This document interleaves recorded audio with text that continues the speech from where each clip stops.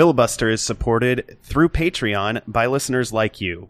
Check us out at patreon.com/filibuster. We also get support from the Ehrlich Law Office, discrimination, wage, and litigation solutions for the District of Columbia and Northern Virginia. They handle workplace discrimination, non-competition and non-solicitation litigation, civil rights, and a whole lot more. For a free consultation, go to ehrlichlawoffice.com/filibuster.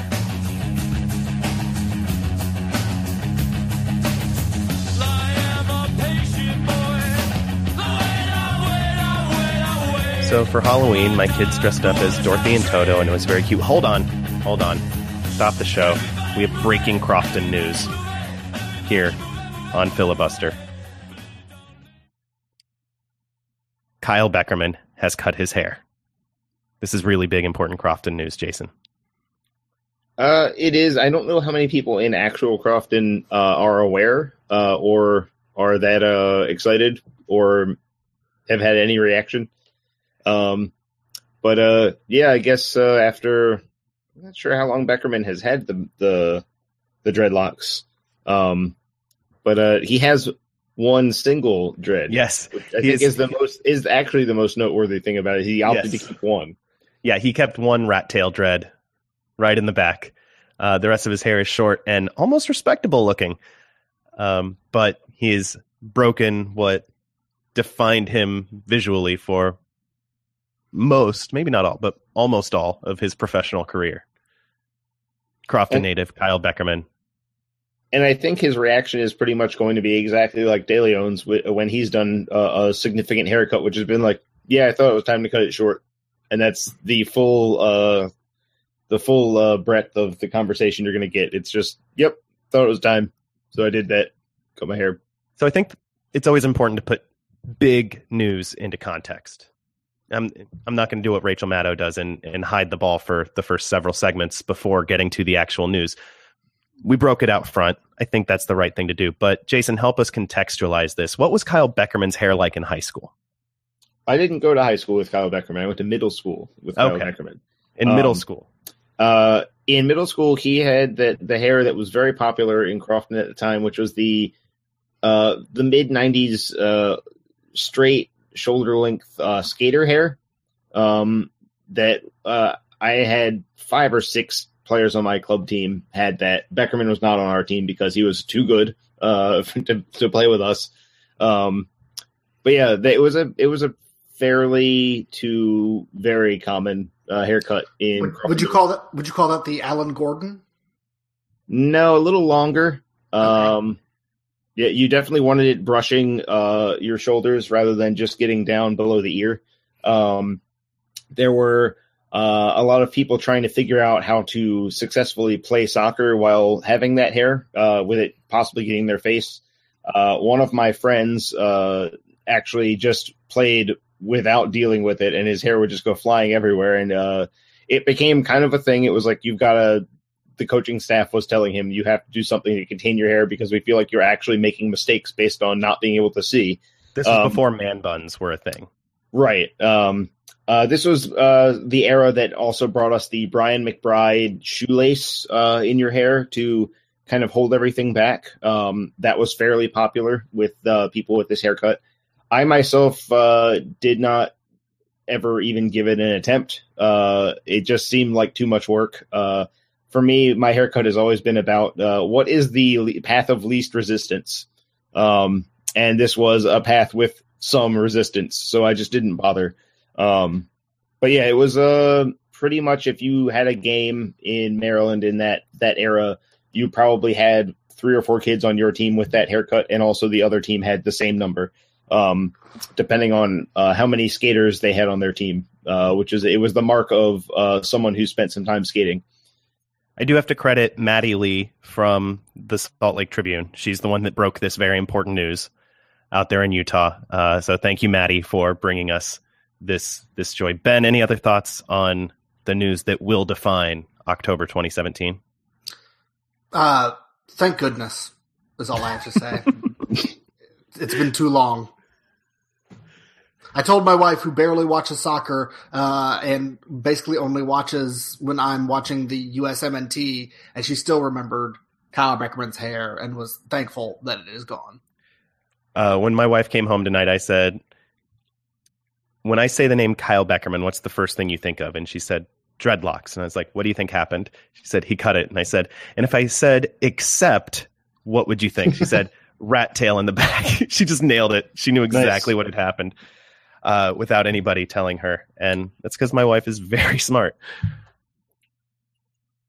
Hey, welcome in. This is Filibuster, the Crofton Hair and Black and Red United podcast. I'm Adam Taylor, joined as always by Ben Bromley, Jason Anderson. We are all from blackandredunited.com, where we write about not hair, usually, but soccer. DC United, the U.S. national teams, the Richmond Kickers, whatever happens to catch our attention on a given day. That is what we're writing about today. We are talking about DC United's long national nightmare that was 2017.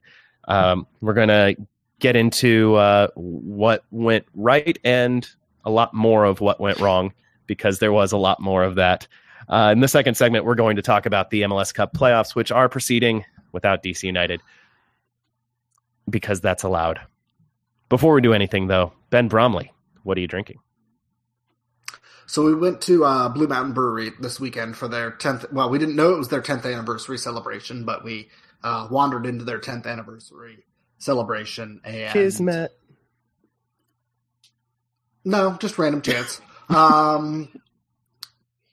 And they had a beer they've had before that's called Spooky. It is their bourbon barrel aged pumpkin beer. But what I got a little bottle to take home of was their Tootsie Roll infused version of their bourbon barrel aged pumpkin beer. And they put a shit ton of Tootsie Rolls into the vat where they were brewing this pumpkin beer. And is that a technical measurement? Yes. And you cannot deny, there are some breweries in Richmond where they flavor their beers after they're brewed, and it just, you can't really taste the additional flavoring. But you cannot say that about this. You can definitely taste, like, it's not just, you can't say, oh, that's vaguely chocolate flavored. No, it is exactly Tootsie Roll flavored. And you can tell. And I'm not going to recommend this beer, but it is definitely one of the most unique beers I've had this year. Okay. I've got some old Overholt rye poured into some warmed apple cider with some cinnamon. I grated into it. It's pretty tasty. It's warm. It's nice. Actual cinnamon sticks that you grated? Yes. All right. Cool. Yeah. I went for the top shelf cinnamon, not the pre-grated stuff that may as well be wood chips some of the time. Look at me, a running dog lackey of the bourgeoisie. Damn straight.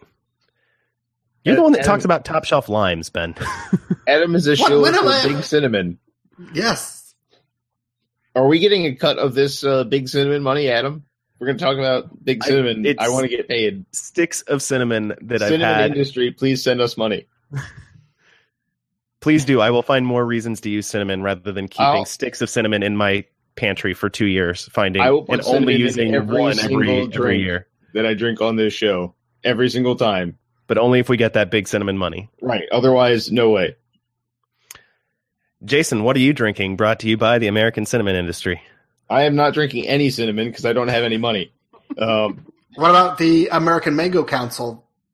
No, that was they did cover the NWSL for a year, but I didn't see any of that money, so I'm not drinking any mangoes either. I have a friend who works for the Potato Council. How can they get looped into this? My granddad used to be the head lobbyist for the national cheese industry, and appropriately and not hilariously, they called him the Big Cheese.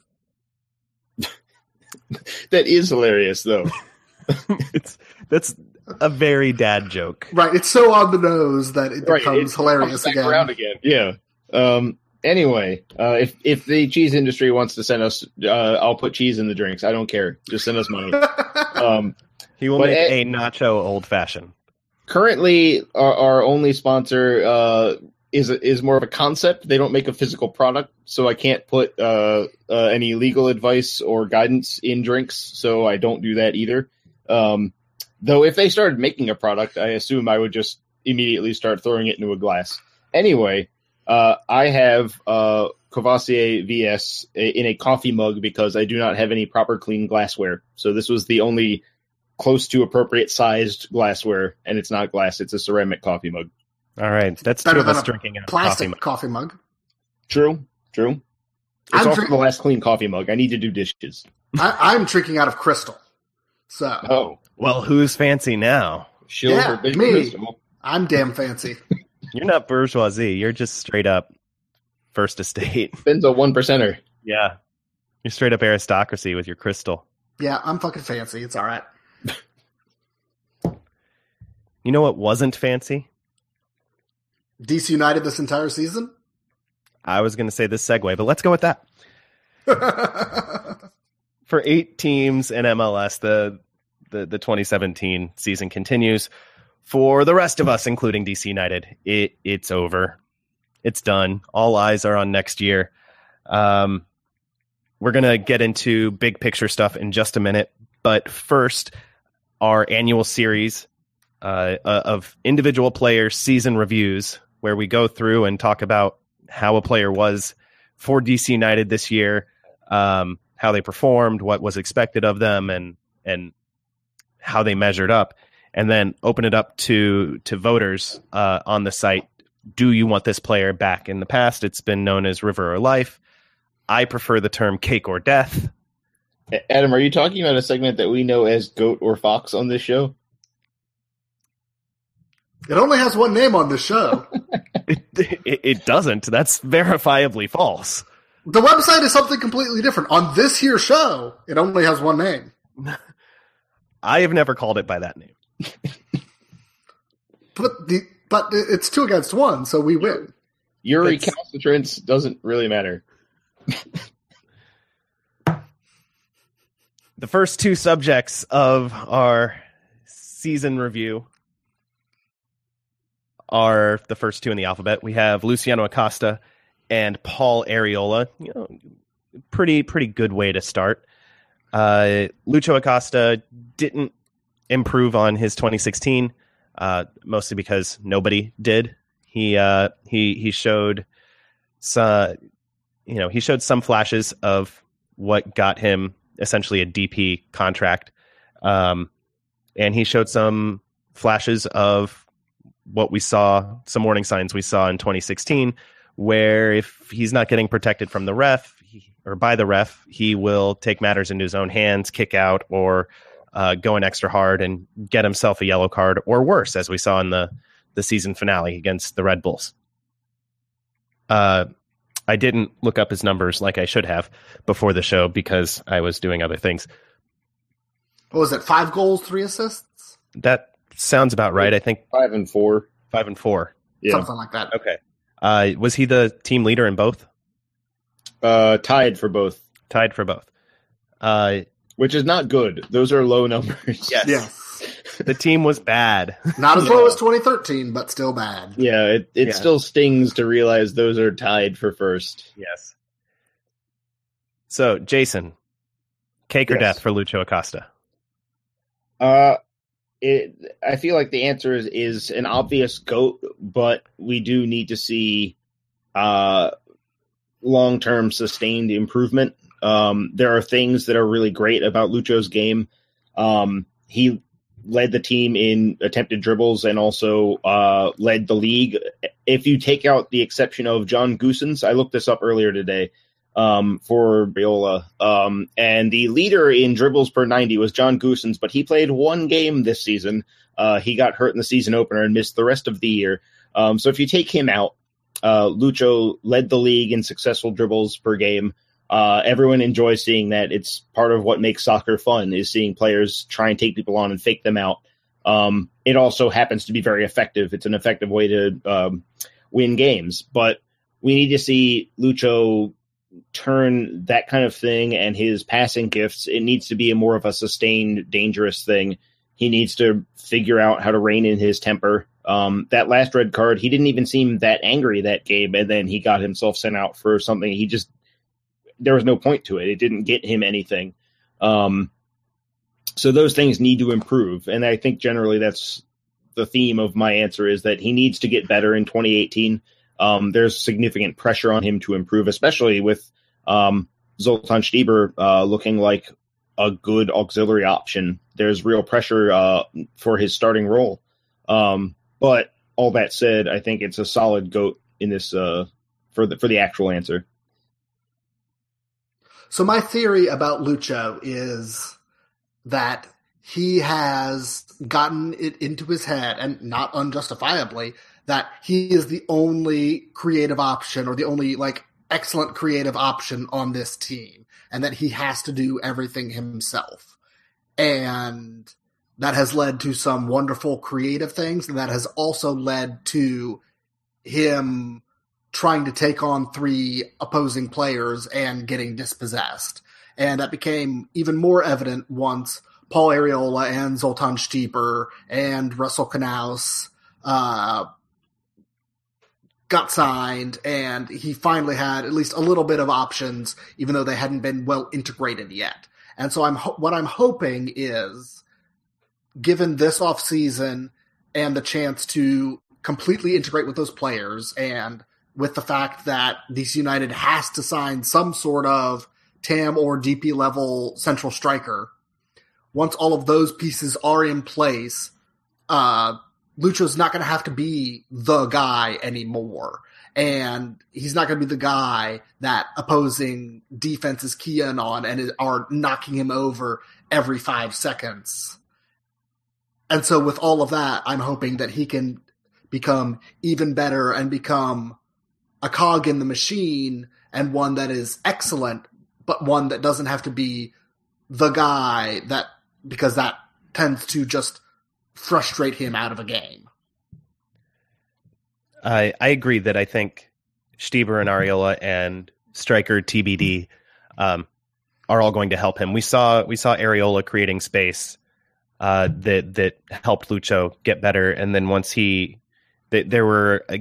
there was most of one game and flashes elsewhere where he and Stieber just share a brain, and it's really fun to watch when those two are on the same page. And I'm excited to see what happens next year between the two of them, because they seem to see the game the same way, and that I think bodes well.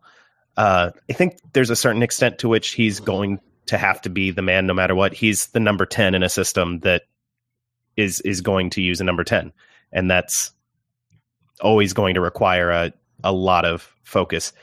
I would be happy to see his usage rate drop a little bit, so that when he does get the ball, it's more, it's higher leverage situations where he's either 1v1 or in a spot to combine, rather than getting the ball at midfield and having to look up and figure out what's going on from there. He can get the ball more into the final third or on the break. Obviously Cake is the answer. I agree with all that. Next on the list, Paul Arriola, deadline day acquisition, the biggest outlay of cash in DC United's history. They bought him from Xolos down there in Tijuana, and there's some news about Xolos that's pretty interesting. Well, rumors. I wouldn't say rumors. Yeah. There's rumors about Xolos floating around that could lead to potential acquisitions in the future. Who knows what's actually going on down there in Tijuana. To be clear, the rumors haven't mentioned DC United at all. It's just a general rumor that it might be easy to get players from there. Right.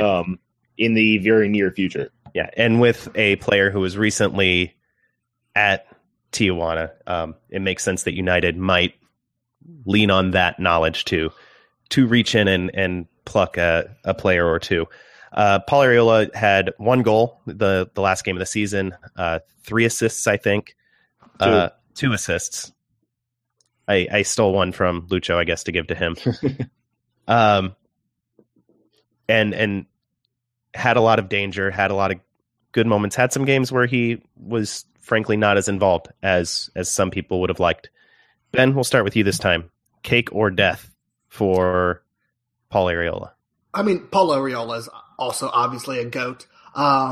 I think that he's obviously now in the top tier of U.S. men's national team. I mean, it's hard to justify keeping him off of the field for the U.S. men's national team. And so Ben Olsen has to find a way to maximize his talents with this team.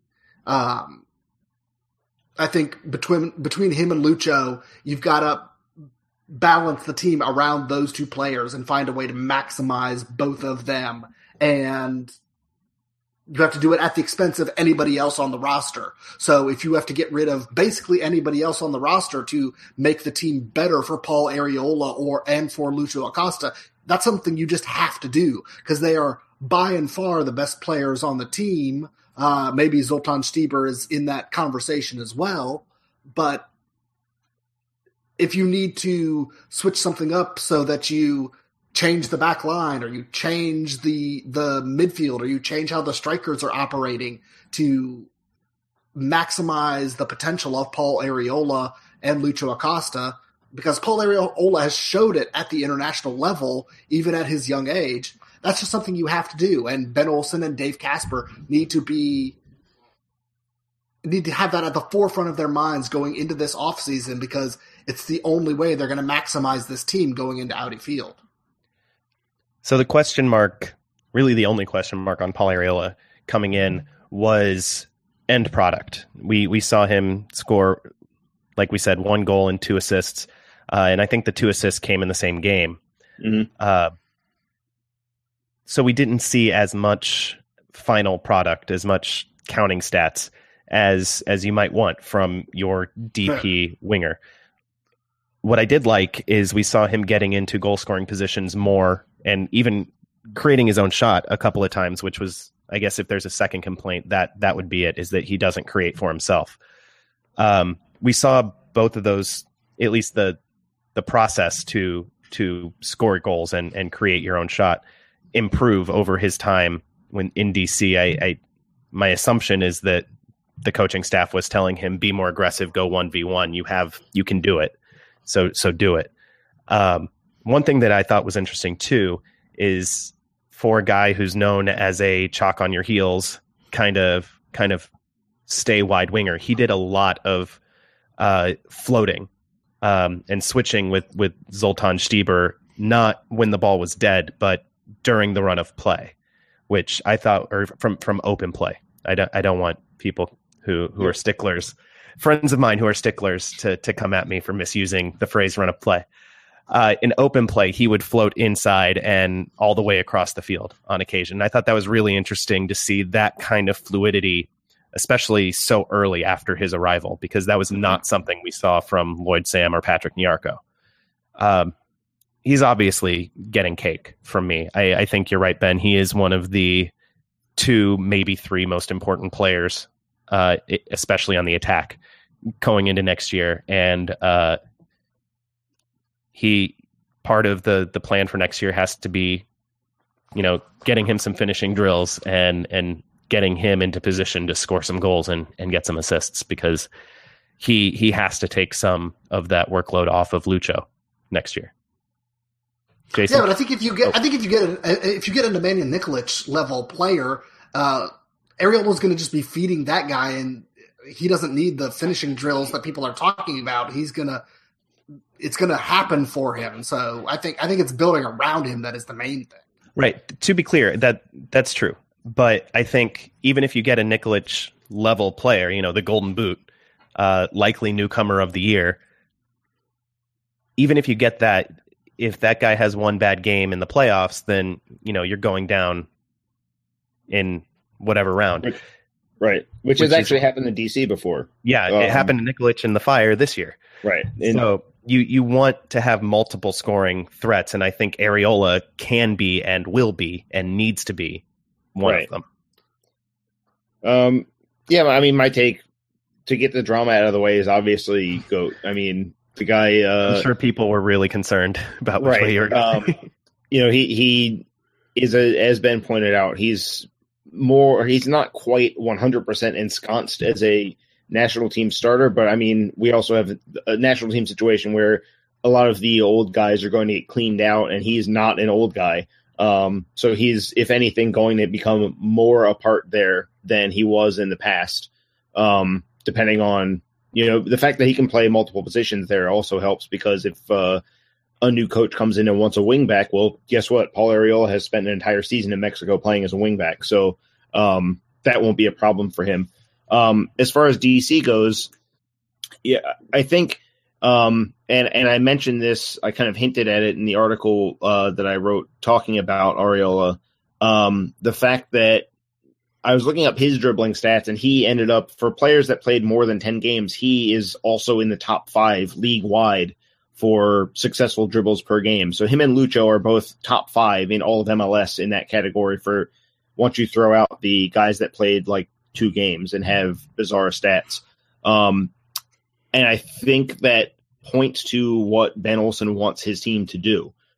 He doesn't necessarily want a team that gets wide and hits crosses and doesn't really beat their man so much as just gets far enough away that they can hit the ball into the box. I think he wants guys that are able to break lines on the dribble, not just guys that break lines only via the pass. I thought it was interesting when I was looking through those numbers that Arriola only had, 0.5 crosses per game.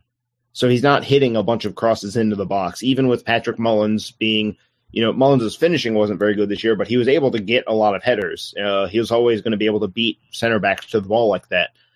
Even with him and Deshaun Brown as a tall option in the box, he wasn't looking for, I'm just going to whip this ball and see what happens. That wasn't his thought process. He's looking to get past his man, get deep, and then cut the ball back.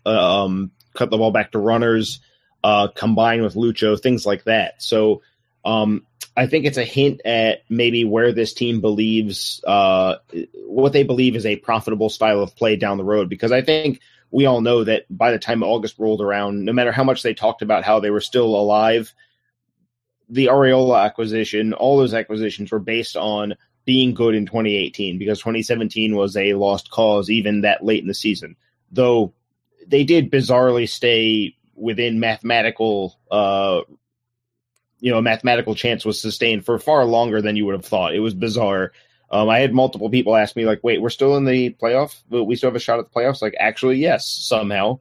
But yeah, I think acquiring a player like that, because no one's spending $3 million and giving up $500,000 in TAM. No one's doing that on the eyeball test alone. This team has a data analyst, a full-time person whose job is to just look at that stuff.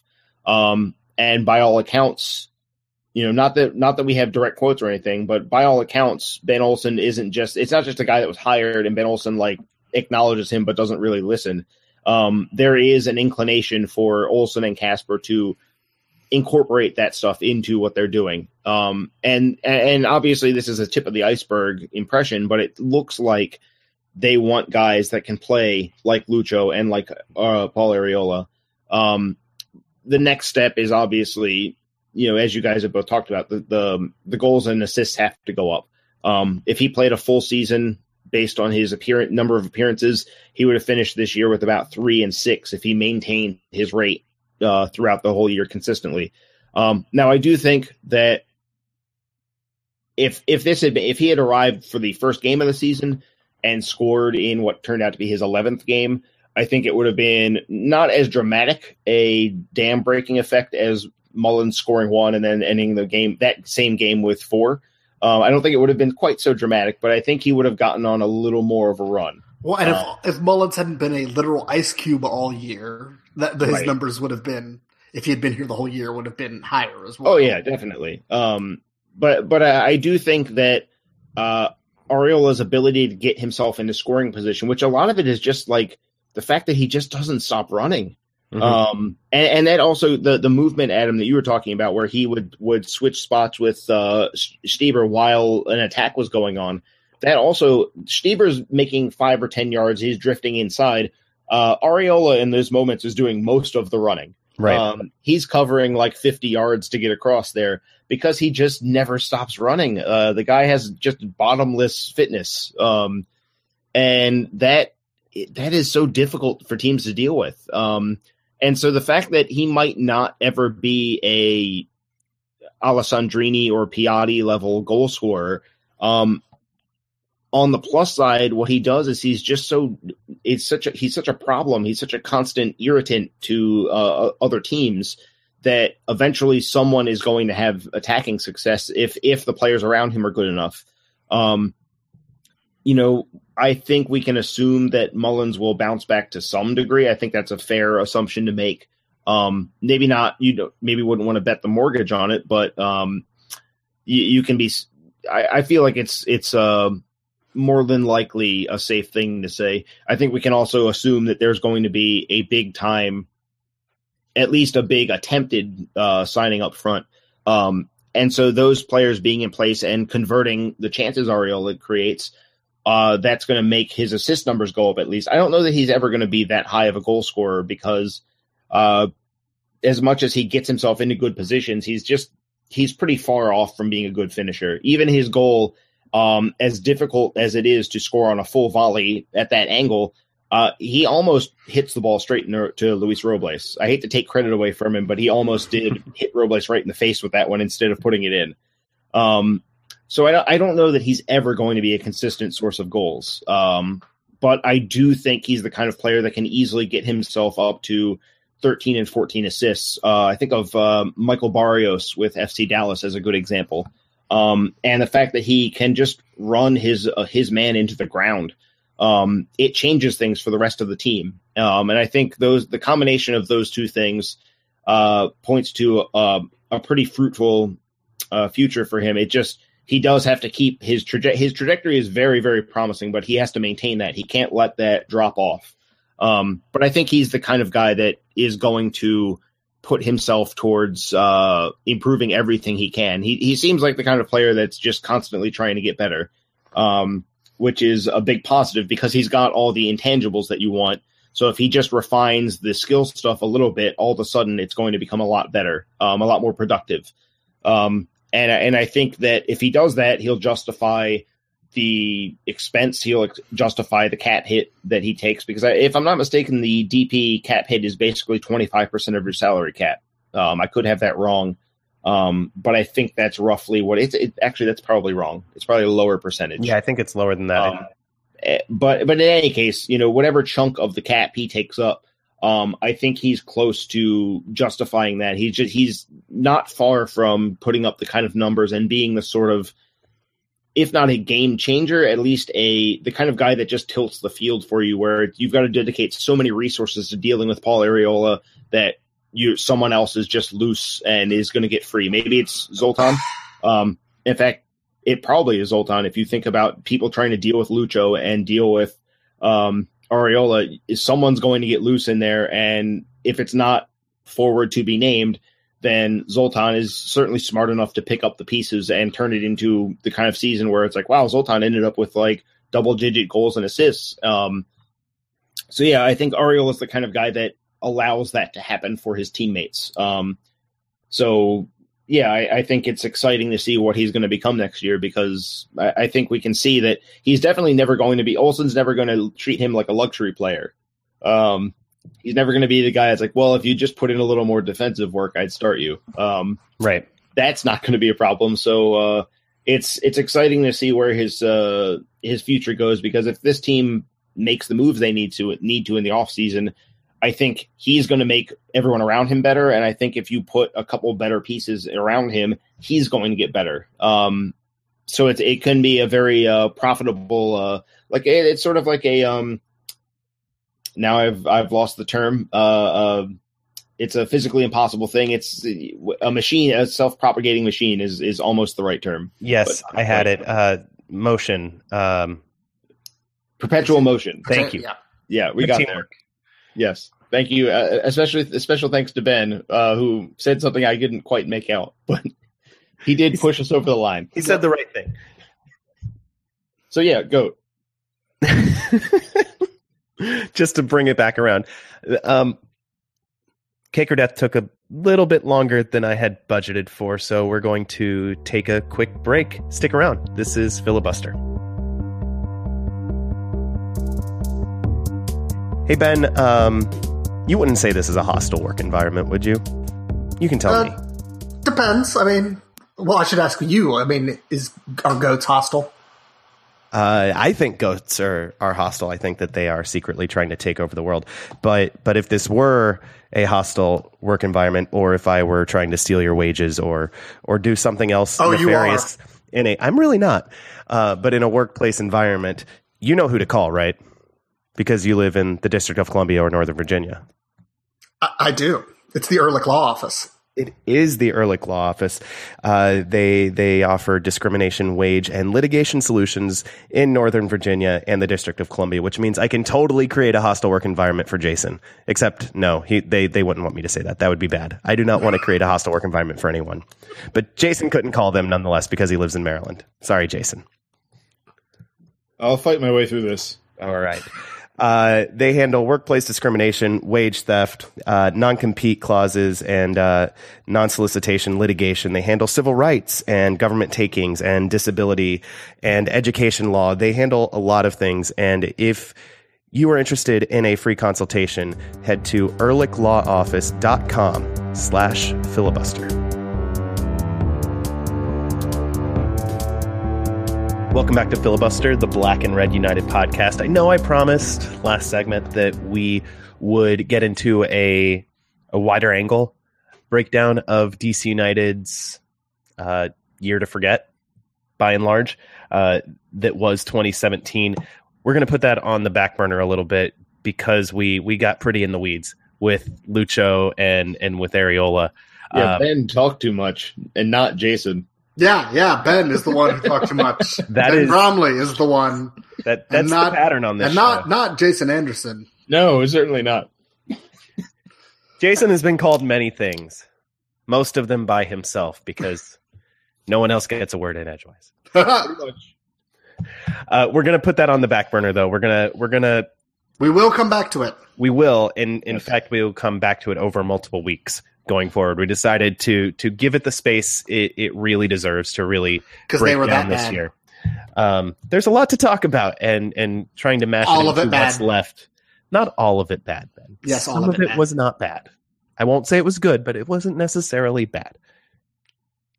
What is bad is that DC United are not in these playoffs.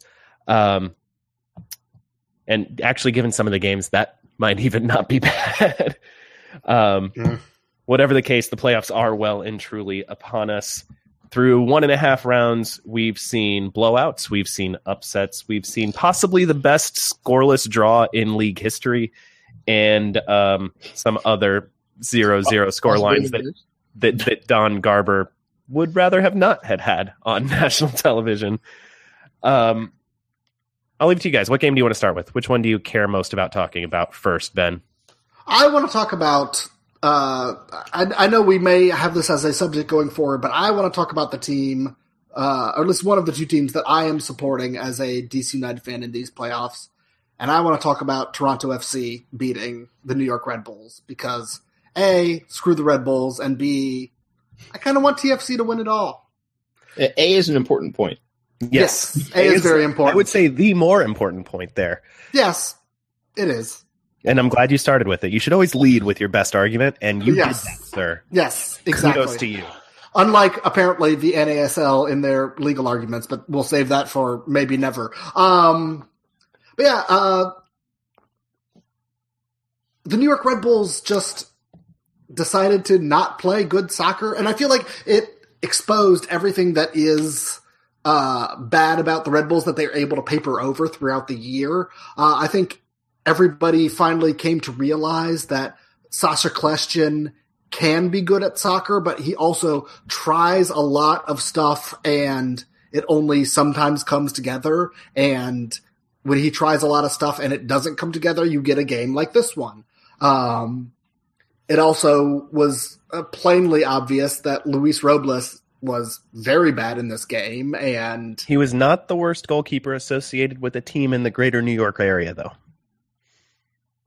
Yes, I mean, if you want to say that, if you want to say two goalkeepers are the worst and the second worst in MLS, yes, I'll agree with you then.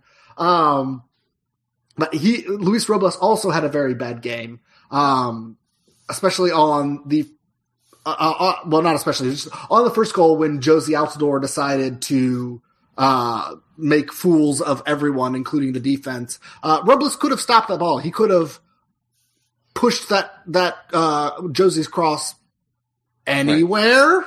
And he also had a chance to contain that ball. Like, he didn't have to even give up a rebound, period. He could have grabbed it, and that would have been something that it would have been a good grab, but a good MLS goalkeeper should do that.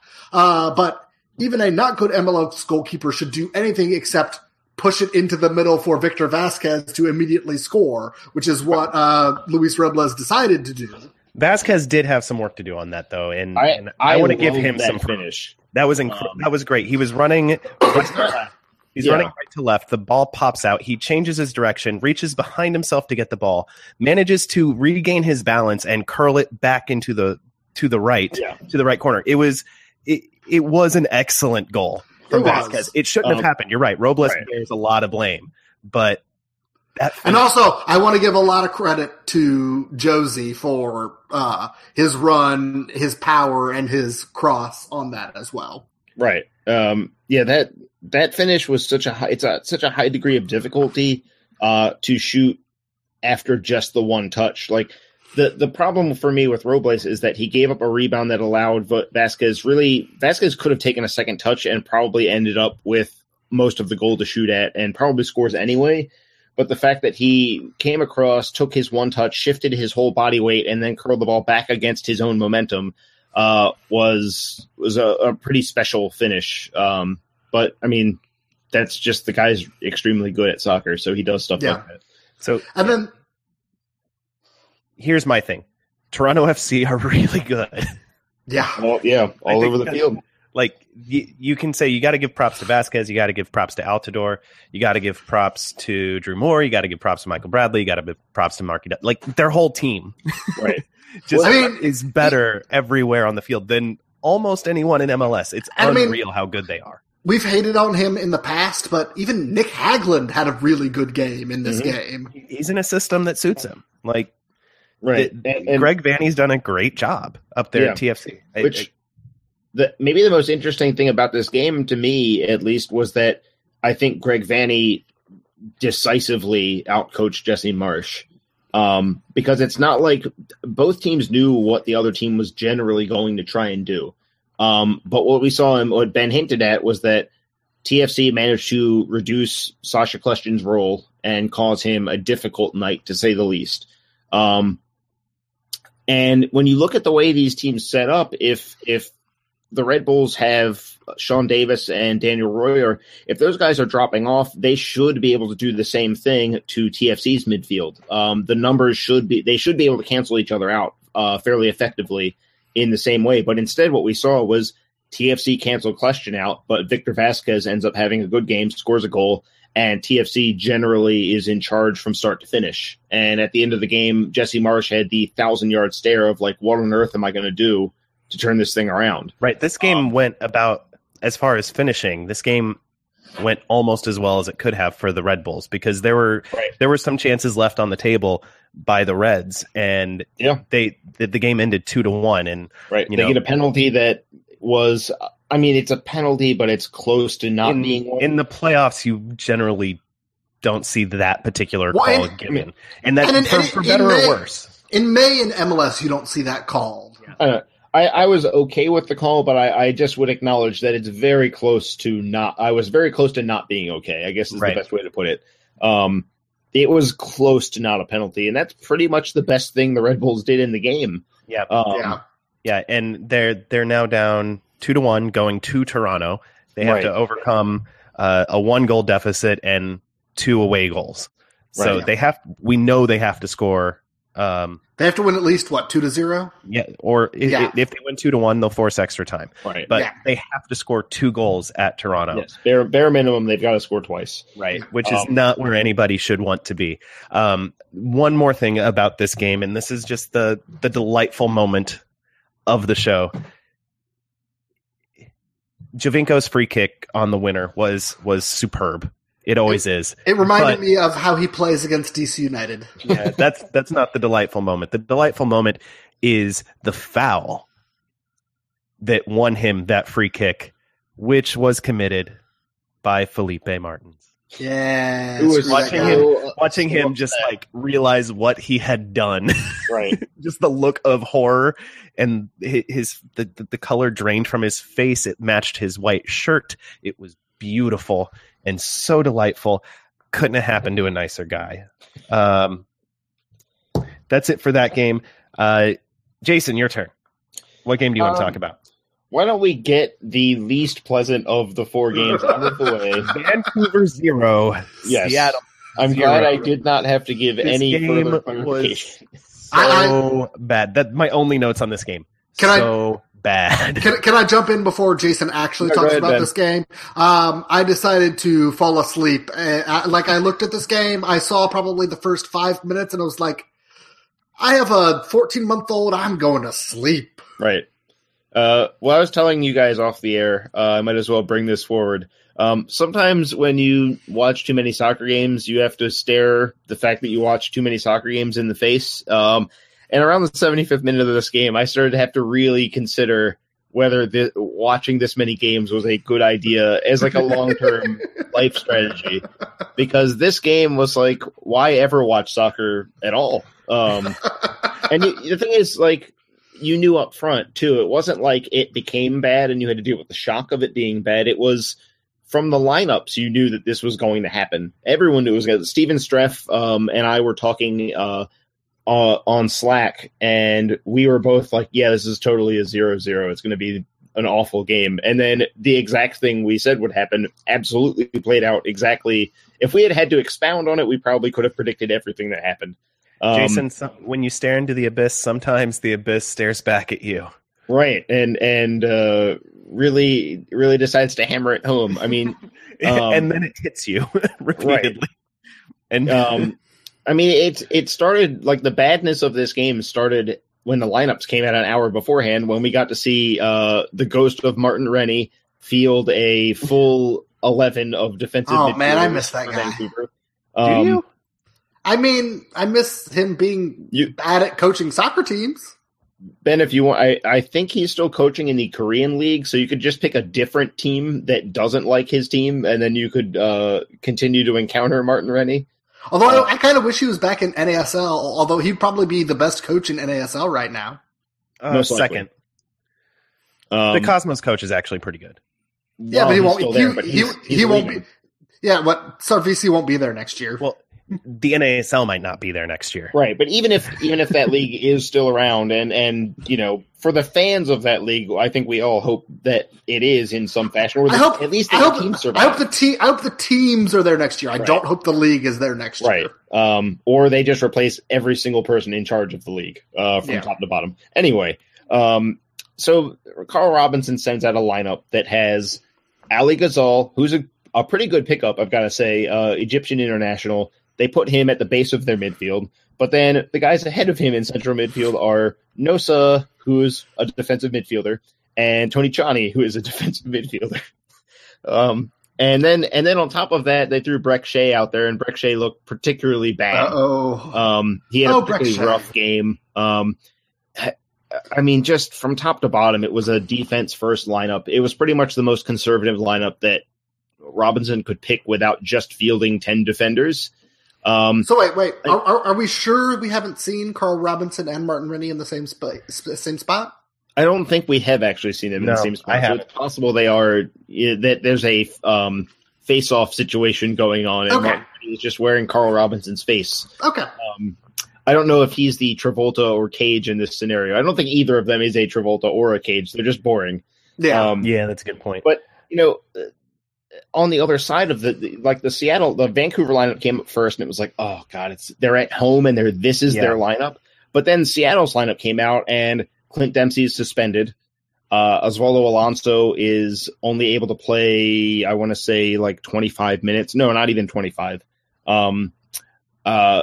Gustav Svensson was only fit to play like 25 something minutes. So they're short of so many players. Jordan Morris was not even in the 18. So Seattle fields a lineup that's basically like, we're short several very important players. It's a playoff game. We're on the road. Of course, we're going to play a more conservative lineup. Unlike Robinson's choices, I understand Brian Schmetzer being like, look, we've got to play to win this game or play to win this playoff series. So today we're trying to just make sure we get a shutout. His choices make sense because he doesn't have so many difference makers for his midfield and attack. Robinson at home, I don't know how you can defend this, because if you've got Seattle coming in missing those players, why don't you go after them? Why don't you try and beat them? Especially because you're essentially punting on leg one at home and saying, like, let's go to Seattle and see if we can get a scoring draw or a win against a team that basically doesn't concede goals at home, and that will have Clint Dempsey back, and that will have a fitter, Alonso and Svensson, all available. I think Vancouver made a dramatic and obvious blunder in terms of strategy. And the game played out pretty much like two teams that just didn't want to have to play a first leg. Well, it's nice of them to agree just to not play the first leg. And I will say, during our first segment, I saw on Twitter that I guess the Whitecaps are trying to say that Yordi Reyna and Christian Techera are iffy to even suit up for the 18. But the key is that that report came from the Whitecaps staff. That was a team report. That wasn't an independent journalist report. And it's one of those like classic attempts at a mind games in the playoff. But Reyna and Techera played in the first leg and didn't come off injured. Those guys are probably going to be ready to play, which means Vancouver's actually going to have some weapons on the field, which will be at least it. I guess the only good thing I can say about this game is that the lineups, the return to fitness of some of these players at least guarantee us one game that might be sort of entertaining, because now they really have made it a win or go home second leg. Both teams will be better going forward due to the players they'll have back. Unless Vancouver isn't playing possum, but they're playing possum. It just this game sucked. Yeah, and I think it was awful. We have to talk. We spent a lot of time this year talking about things that kind of suck. So let's not spend any more on this one. Let's talk about the other scoreless draw. Somehow there were two Western Conference games in this round, and there were no goals in either of them. So far, no goals. Houston 0. Portland 0. Contrast that with the East, where all four teams scored at least a goal.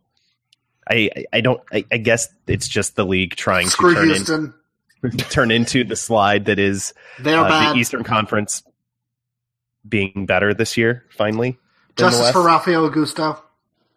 Forever. All right, that's fair. That's a good reason to hate on Houston. Or really, who was the ref in that? Was it Juan Guzman?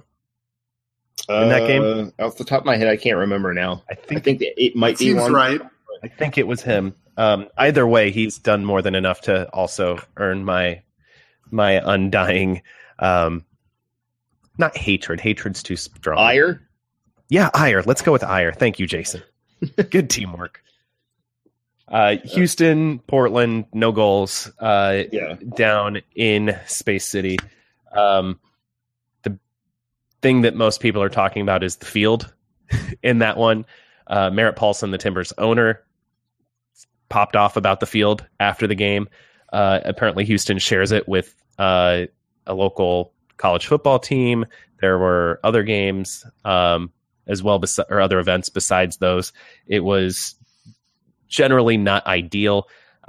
Whether you want to blame the field for the 3 Timbers that went off injured in this one, I guess is up to you, but they lost Diego Chira, Darlington Nagbe, and Larry's Mabiala in this one.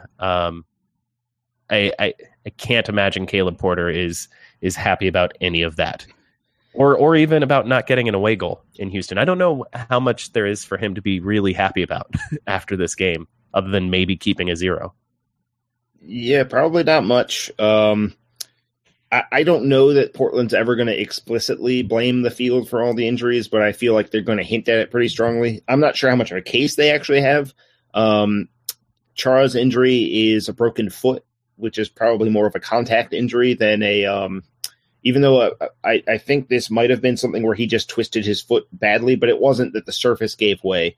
But either way, he's probably out for the remainder of the playoffs. That's a 2-month injury. Even with the playoffs dragging out for longer than they should, there's just no time for him to get back, which is a major loss for them, especially when David Guzman wasn't able to suit up as well. So they started this game with Lawrence Olam partnering Chara, and then had to bring in Amobi Okugo to partner Olam, which those are all decent players, but the step down, the loss of mobility when you lose Chara is a big deal. And if they can't have Guzman for the second leg, they also lose. Guzman takes most of their free kicks, not their going to goal free kicks, but anything they're sending in the box towards targets. He takes most of those. So they've lost a kind of a low key important part of their attack, as well as a starting number 6. If he can't suit up. They also, by losing Mabiala, lost their most athletic center back and had to replace him with Roy Miller. So, yeah, this game was, I mean, if you told Porter he was going to get out of this game with the draw, it's kind of like a genie, like a mischievous genie would have done. Like Porter's like, my wish for the genie is a 0-0 in Houston, and the genie is like, okay, but then you end up getting, or maybe the genie isn't the best one, the monkey's paw from various stories, where you make your wish, and then the monkey's paw gives you your wish, but also gives you unforeseen consequences. The unforeseen consequences in this case being injuries that are really bad for Portland. They're not really cut out to deal with. Darlington Nagbe left. I don't know that he's actually out for the second leg, but it's definitely up in the air whether he can play. Though they didn't use Sebastian Blanco, which was interesting. So I don't think he has any injury, he doesn't have an injury problem. Guzman had, his injury was, that he apparently spilled some boiling water while cooking onto his bare foot. Right. So he had, that's freakish enough that I think the monkey's paw genie theory could actually be onto something. Might actually be the most likely explanation. Not just as plausible, but is the most plausible. Yeah, I think it's weird because normally, with Vancouver, I'm saying that Vancouver basically threw away their opportunity to knock Seattle out of the playoffs. In Houston's case, 0-0 at home actually kind of works for them because they've been really good on the road, and they're built to counter. This is a counterattack first, second, and third team. So going on the road and having to defend and counter, I think they're going to be completely comfortable with. And now that they're facing Portland with major problems up the spine of the team, I feel like Wilmer Cabrera is probably, all in all, very pleased with the situation right now. I'm sure he didn't say, I wish that there are a bunch of injuries on Portland's team and that'll be great.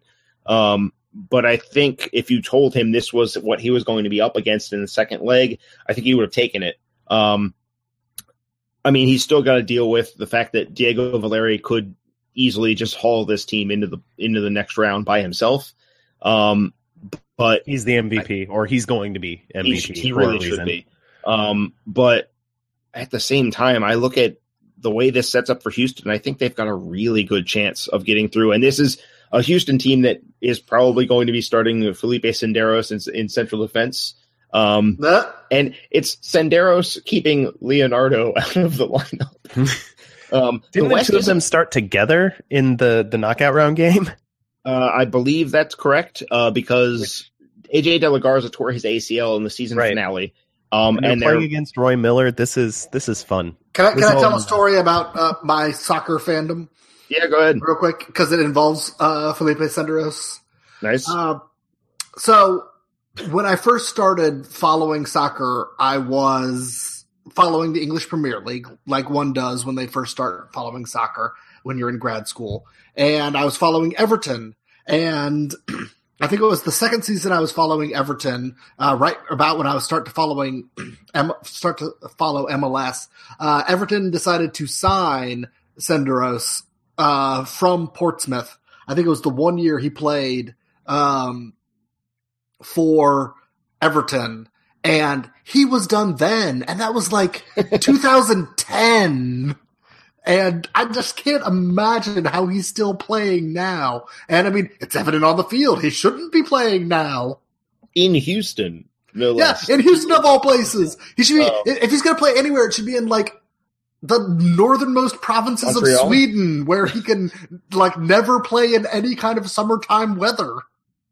Yeah, I mean, when we talk about how the East is clearly better than the West, I think the fact that the caliber of players we see starting in this series, and it's not necessarily Portland has a good team, but their injuries are clearly exposing some depth issues. But yeah, the caliber of players starting in this series kind of underlines the difference. Like the lineup that Houston started, there's only like 4 or 5 players that would start on an Eastern Conference playoff team this year.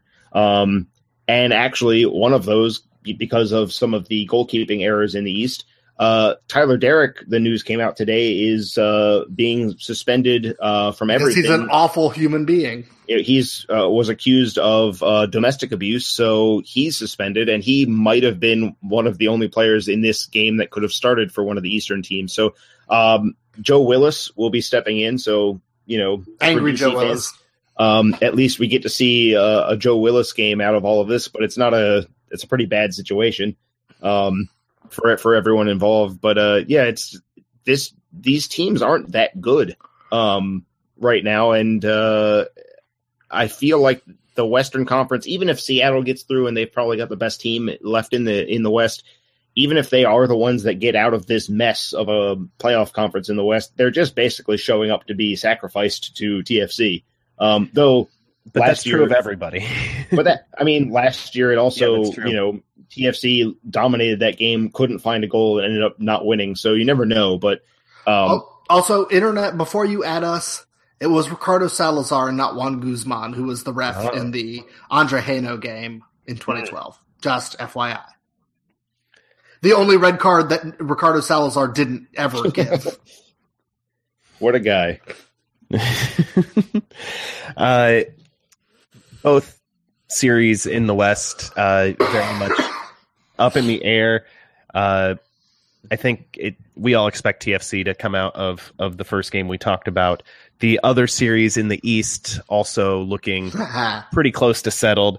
Save the crew. Columbus Crew winning over NYCFC 4-1. And it might not have even been that close, honestly. No. I mentioned Sean Johnson earlier. He had himself. Yeah, that's true. There were a lot of bad finishes in this game thrown into a game that had 5 goals. Sean Johnson was real bad. Sean Johnson was bad in this one. But the Crew got a lot of good looks at him as well. So it wasn't completely on him. The Crew just riding the momentum from the knockout round game in Atlanta, where they you could argue that they even edged the game against Atlanta during regulation. Scoreless game, really, really fun to watch. Everyone I've heard talking about it has held it up as the platonic ideal of a scoreless draw. At least if you're a neutral fan. And the Crew advancing on penalties. And obviously the players, I think, are they've been great for the home stretch this year, but they seem to even found another gear in this game, whether that's riding the emotion of hashtag save the crew, which, check out the hashtag save the crew. Or if it's just they are locked in. I don't know which is the answer, but they look good in this game, Ben. Yeah, they look very good, and any DC United fan, I like Toronto FC because they have an underdog story, but my 1A of team supporting going forward is the Columbus Crew, because DC United could have been the Columbus Crew very easily had they not gotten an owner and a stadium deal. So support them for that reason, if nothing else, but also support them because this was a really fun game, and they really trashed NYCFC, and they could have trashed them by a lot more. Sean Johnson had an awful game, and no one should ever compare him to Bill Hamid ever again. And if you do, I will fight you because you are wrong. And I will not have his back. What, you won't have my back? No, I won't have anybody's back. I was going to say that's pretty low stakes for violence. DC fans that you fight Adam if he's not going to have my back protecting Bill Hamid. Ben is protecting him. The man can face opinions. I mean, both of these men are giant and could easily destroy me in physical combat. So that's to be clear. You're not fighting Sean Johnson. You're fighting people who compare him favorably to Bill Hamid. Right. I'm only fighting bloggers because those are the only people I can beat in a physical fight. But that's fair. Carry on. Yes. So it was a wild game to begin with, and Columbus still had the edge, but this was also, even though it took a little while, I think because of technical difficulties, but this was a good example of VAR getting something right. Because I don't know what Dan Callens was doing. Dan? Isn't it Dan Callens? I'm wrong. Alexander Callens. Whatever. He's Dan now. He deserves to be a Dan. All right. Fair enough. Freaking Dan. Yeah. Because, if you look at the replay, in real time, it looks bad. He's elbowing Justin Miram, I believe, in the neck. Yep. But then when you look on replay, he's running near Miram, and then he looks at Miram, and then he decides to throw the forearm/elbow into Miram's neck. And it's just completely obvious what he was trying to do. And even though it took a little while, I think there might have been a radio malfunction, but regardless, they eventually got it right, and Callens got the deserved red card, and Columbus rolled from there, and they were probably still going to roll through anyways, maybe not 4-1 level, but they were going to win anyways, but it felt good. It felt good for them to beat them down for just a myriad of reasons. Yeah, to advance, the Pigeons are going to have to win 3-0 or win 4-1 or win by more than 3 goals. What I really wanted to happen, and it didn't, obviously, but if Columbus had won 4-0, I wanted them to just forfeit the game and see what kind of, because that's only a 3-0 victory. So I wanted them to do that and see what kind of shit show that would have thrown MLS into if they had just done that and been like, no, we're not playing this, and you can't do anything about it. I know that's the rule in the regular season. It may be in the regulations that forfeiting a playoff leg is akin to forfeiting the series. But yes, that could have been fun. It would have been a lot of fun. It was interesting. This game, I think, it wasn't the best played game. It was much more entertaining than it was well played. There were a lot of giveaways. Yes. I think it's one of those games where maybe when people look back, they'll think, wow, Artur had a good game. They won 4-1 and he scored a goal. Artur was terrible in this game. Yes. And if Columbus had a sub to burn, I think they would have probably used Mohamed Abu earlier than stoppage time, which is what they actually did. And for how much people love Will Trapp was also not very good. This game. Most of the central midfield players in this game were just not very good. Alexander Ring, who I think really deserves in the regular season deserved to be think of as a newcomer of the year candidate, even with the strength of the field in that department. He was that good. But he had a miserable game. And not his fault he was put in central defense. He should not have been put in central defense. That was only for a few minutes. They did get him out of there once they brought in Matarrita. But he ended up having a maybe the worst game he's had in MLS from front to back. But I think it was a tribute to the ability to pressure from both teams. Both teams are really good at high pressing the other when they were at their weakest and making turnovers happen.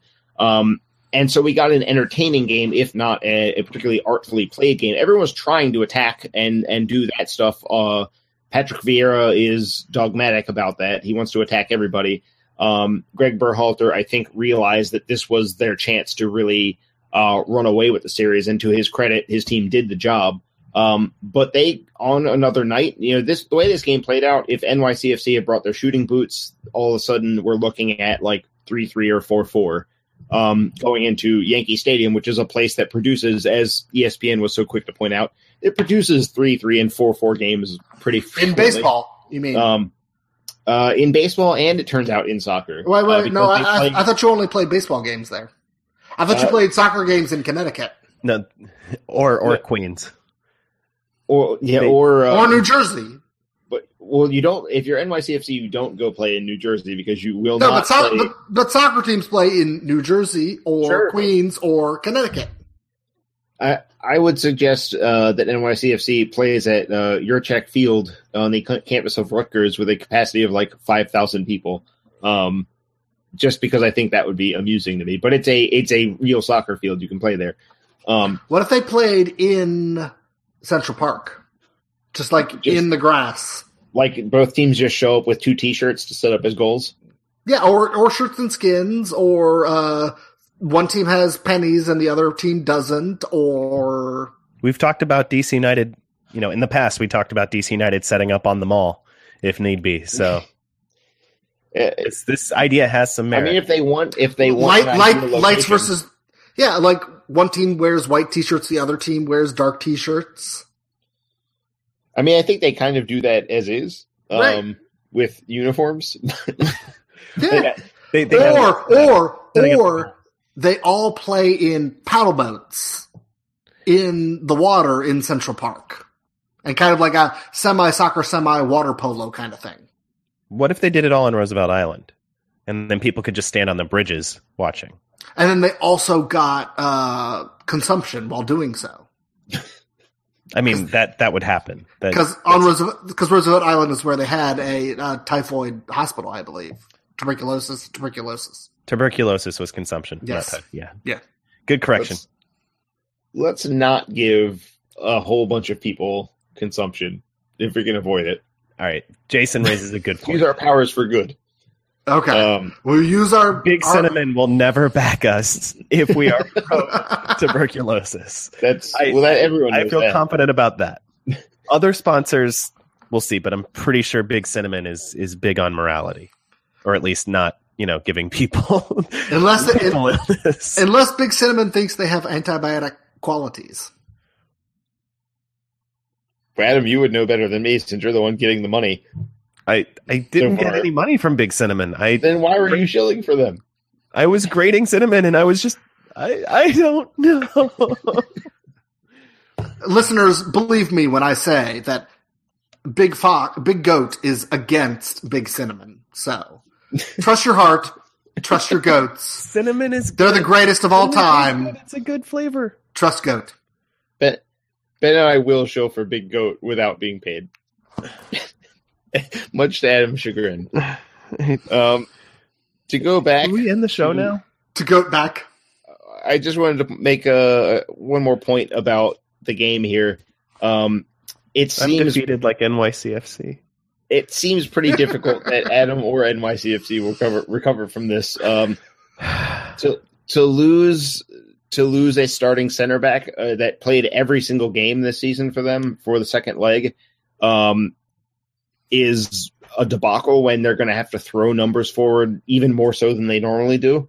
And we're talking about Columbus they finished this regular season on a 10-game unbeaten streak, and then they've not lost in their 2 playoff games. They have the longest unbeaten run active in the league right now. They went on the road during that stretch to get draws in places they needed to, including a draw on the final day at NYCFC.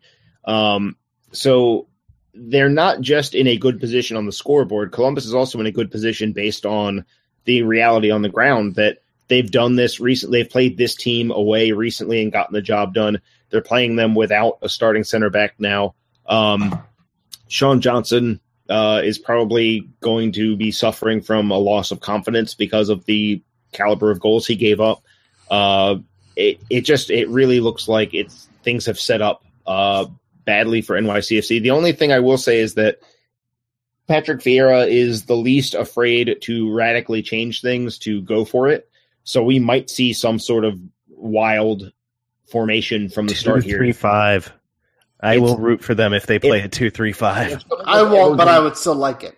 If someone was ever going to start a game in a 2-3-5 in MLS, it's going to be Patrick Vieira in this scenario down 4-1 on aggregate and already facing having to field a defense that he knows isn't going to keep a shutout.